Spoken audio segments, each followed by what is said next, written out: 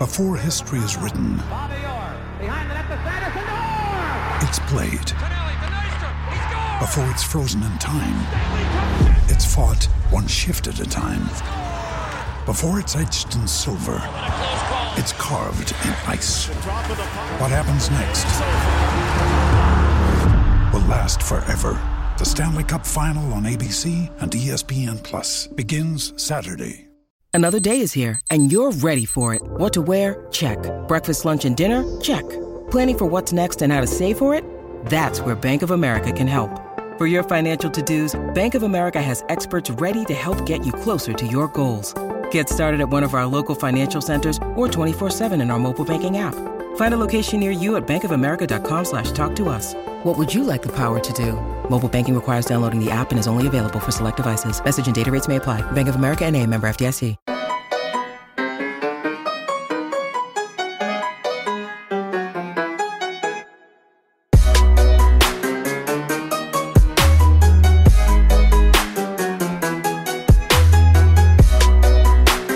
Welcome into Poke the Bear, episode 110. I'm Evan Marinofsky. That is Connor Ryan. Connor, how you doing? Evan, I'm doing well. How you doing? Doing great. I've moved. As you can see, the backdrop behind me is different. I have not moved into Warrior Ice Arena, although some could say maybe, but I have not moved into Warrior Ice Arena. So unlike the people on Twitter who are like, Evan's living at Warrior this summer, which cold place in hot weather. You can't hate that. So nobody beats that. Nobody beats that. Nobody does beat that. But it's funny, Connor, because even though it's the end of August and you wouldn't think there's a lot of Bruins stuff to talk about, right? And we said this on Monday, right? There wasn't a ton. Well, there's been a lot in the past 2 or 3 days for any time of year, but also for August. So it's interesting. Get this David Pastrnak news. And I will read the tweet because I have it up on my phone now from a Twitter account called Andy and Rono. They're a hockey stats Twitter.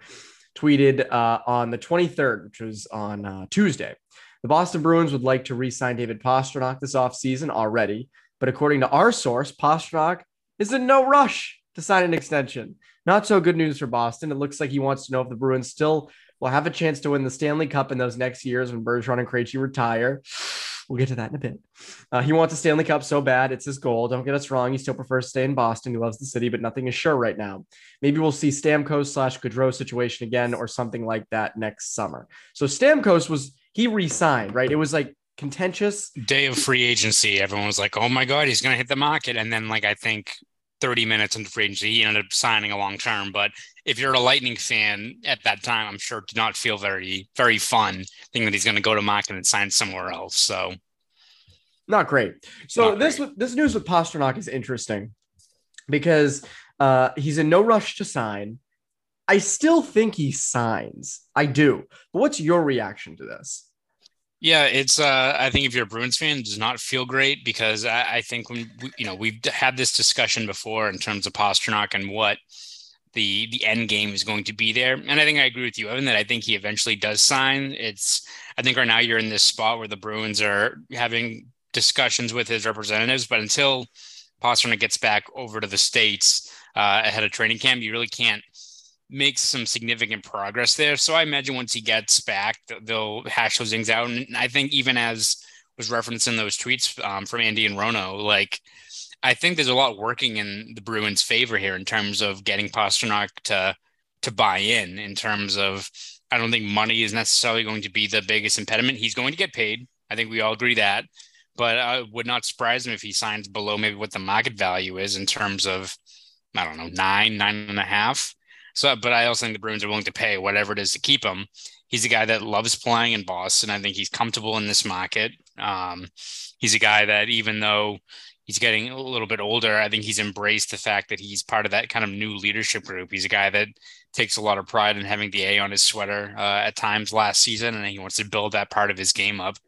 I think the only issue, and I think the thing that could really derail the whole thing, it's something that I think if you're a Bruins fan who's been just following the team, it's like, well, does David Pastrnak want to be here beyond the post-Bergeron and Krejci era, right? And that's a thing where I think it's in the back of your mind. You're like, I hope that's not the biggest hurdle they have to clear.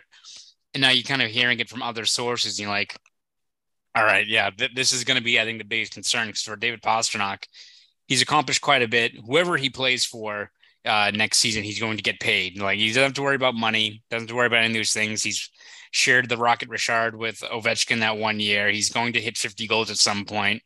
Star player in this league. One thing he doesn't have is Stanley Cup. And it's something that means a whole lot to him. If you're, him and you have this leverage in terms of what you need to do to get this new contract and where you want to go, if you want to stay in Boston, you better get some assurances that he's part of this next wave and they have a, 2, 3, 4, 5 year plan, right? Because we know what their plan is for this year. They're going to be trying to run it back and, have one last kick at the can.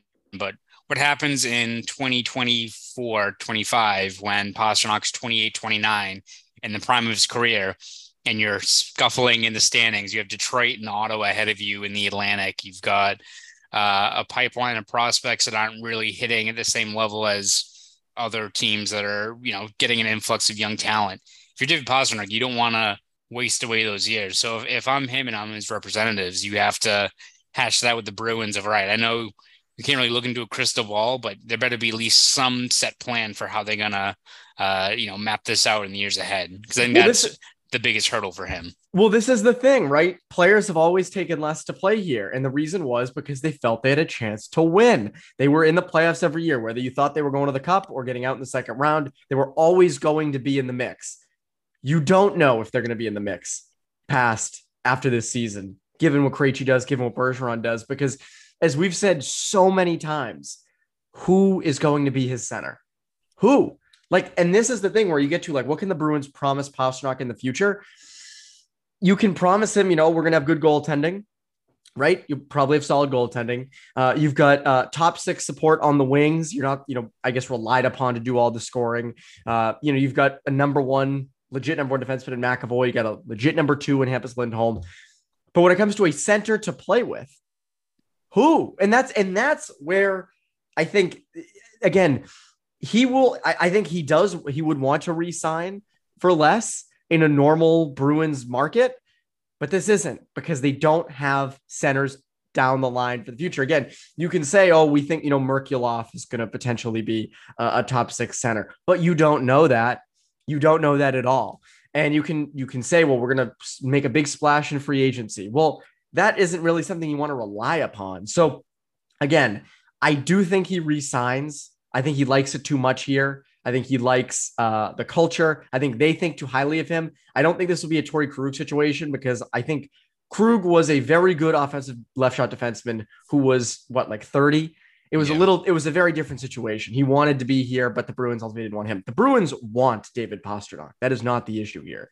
So again, I mean, are they going to have to kind of go all out to say to Pastrnak, hey, these are, we plan on these being your centers. Are they going to roll out, 5-year plans of hey, we're going to make we're going to sign the biggest center next season. And what are they going to do? Yeah, it's tough because I think if you're Pastrnak, no matter what the Bruins can pitch or whatever, picture they want to paint in terms of what this team's going to look 3-4 years down the road, it's going to rely on Pastrnak, who has the leverage here, to kind of more or less take a leap of faith. Because again, it's not like they can just point and be like, we are going to sign such and such. Who knows that's going to happen? If you asked us last year if the Bruins are going to paint a picture in terms of what this team's going to look like in the future, I think we all would have said, well, they're going to get Hurdle and they'll be all set. Of course you can lay out the best the most logical, the most favorable plan for how the Bruins can correct some of these flaws in their lineup. But then you get to real life and it never works out that way. If you implied logic, then Thomas Hurdle wouldn't have signed a long-term deal with a Sharks team that's going to be in no man's land for years. Yeah, I don't think Thomas Hurdle cared much about winning a cup. Right, exactly. So again, but when you just look at, you play a dangerous game in terms of, doing sweeping declarations of who you're going to sign, but it's more or less what the Bruins have to do right now, right? They can talk about the fact that Pastrnak, as you said, can be part of a core where they have pieces to build around. You still have McAvoy, Lindholm, Swayman. You can look at Lohrei and Lysell as guys that could be up in the NHL roster this year, could be impact guys in a year or two. But again, what's going to be the talent down the middle, right? And if you're the Bruins, all you can really kind of offer is We still have a winning mindset. We're trying to retool on the fly. We're not going to tank or rebuild or anything like that and have those assurances. But that's kind of all you can really offer if you're the Bruins in terms of how to appease a guy like Pastrnak. And I think they've done enough to make him happy this year, right? Like you have David Krejci back, you have another Czech player in Pavel Zacha. But if you're Pastrnak, it's going to rely a lot on taking the Bruins at their word that they can rebuild around this team and kind of retool on the fly, which again, easier said than done. You can look at the fact they got a lot of contracts coming off the books, but if let's say Pastrnak signs, I think for $9.5 million, if you add in the fact that the bonus overages for Bergeron and Krejci are going to carry over to next year, I think you're looking at about $11 million in cap space, and that's before you have to re-sign Swayman. You have to deal with what could be two major vacancies down the middle. You have some money, yes, but is it enough that all of a sudden you can go and drop, $10 million on one player, right? You could probably do that, but that's all you're doing. And you still have other holes to fill. Like they only have 4 forwards signed through next year. So, oh, good. Yeah, it's one of those things where, you can look at what the talking points are in terms of how the Bruins can map out and paint a pretty picture in terms of what the future is. But it's going to require quite the undertaking for the Bruins just to retool and have a seamless kind of transition from the Bergeron era to the McAvoy, Pastrnak, whatever you want to paint, whatever you want to call it. So if you're Pastrnak, yeah, it's going to, I think, rely a lot on taking the Bruins at their word, which some risk involved there. When you look at maybe some other teams, if even a team like Florida, someone's going to be calling, who has the better 3, 4, or 5 year plan, right? Like I think the Bruins still should be the favorite just in terms of the familiarity and all those things. But if Pasternak's basing his decision primarily on the future, the Bruins, a team that has the most concrete set in stone plan for the years ahead, I don't think so. Safe bet that there's some uncertainty looming in the future. But when we're talking really safe bets, talking to our good friends over at BetOnline. Right you are, Evan. Listen up, guys. Our partners at BetOnline continue to be the number one source for all your betting needs and sports info. Both basketball and hockey might be in the midst of their off seasons, but over at BetOnline, you can still find all the latest odds, news, and sports developments, the latest fighting news, and with preseason action upon us, even next season's NFL futures. BetOnline is your continued source for all your sport wagering information, from live betting to playoffs, esports, and more. It's super easy to get started, so head to the website today or use your mobile device to join and use our promo code CLNS50 to receive your 50% welcome bonus on your first deposit. That's promo code CLNS50. Bet online, where the game starts. That's where the game starts. Speaking of starting, it's interesting you mentioned the Pastrnak stuff. I think this is going to start some really uncomfortable truths about the future of the Bruins, at least in the next 5 years, and we've talked about this for a long time. And I think a lot of, other media and some fans on Twitter certainly have said, what is the future down the middle? And that's kind of derailing their plans going forward. And I think now with Pastrnak kind of openly questioning it, at least through a source, and it being reported, that it's a concern of the players too, of guys being like, wait a second, what is your plan down the middle? Because again, we said, it's a good thing for them that Bergeron and Krejci returned, because you can kick that problem down the road one more year, as like you're getting an extension on a deadline, so to speak.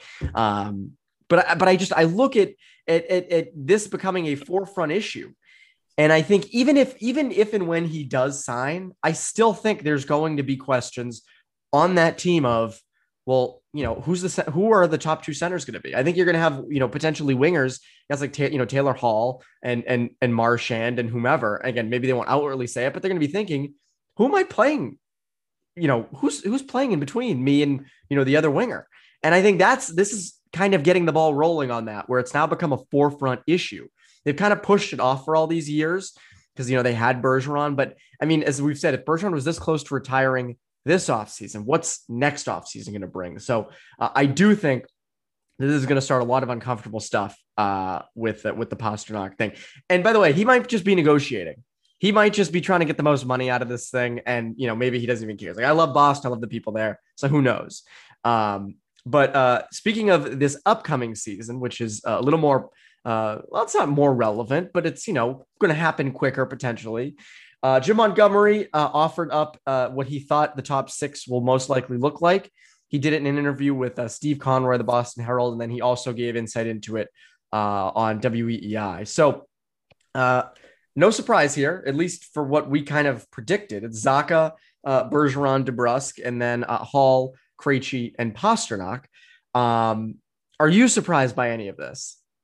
No, I don't think so. I think the one maybe question mark was going to be if Zacha is going to be up on that top line, and maybe could you have switched it around where maybe you put DeBrusk back at left wing on the Bergeron line, and maybe it's you slot up a guy like Craig Smith.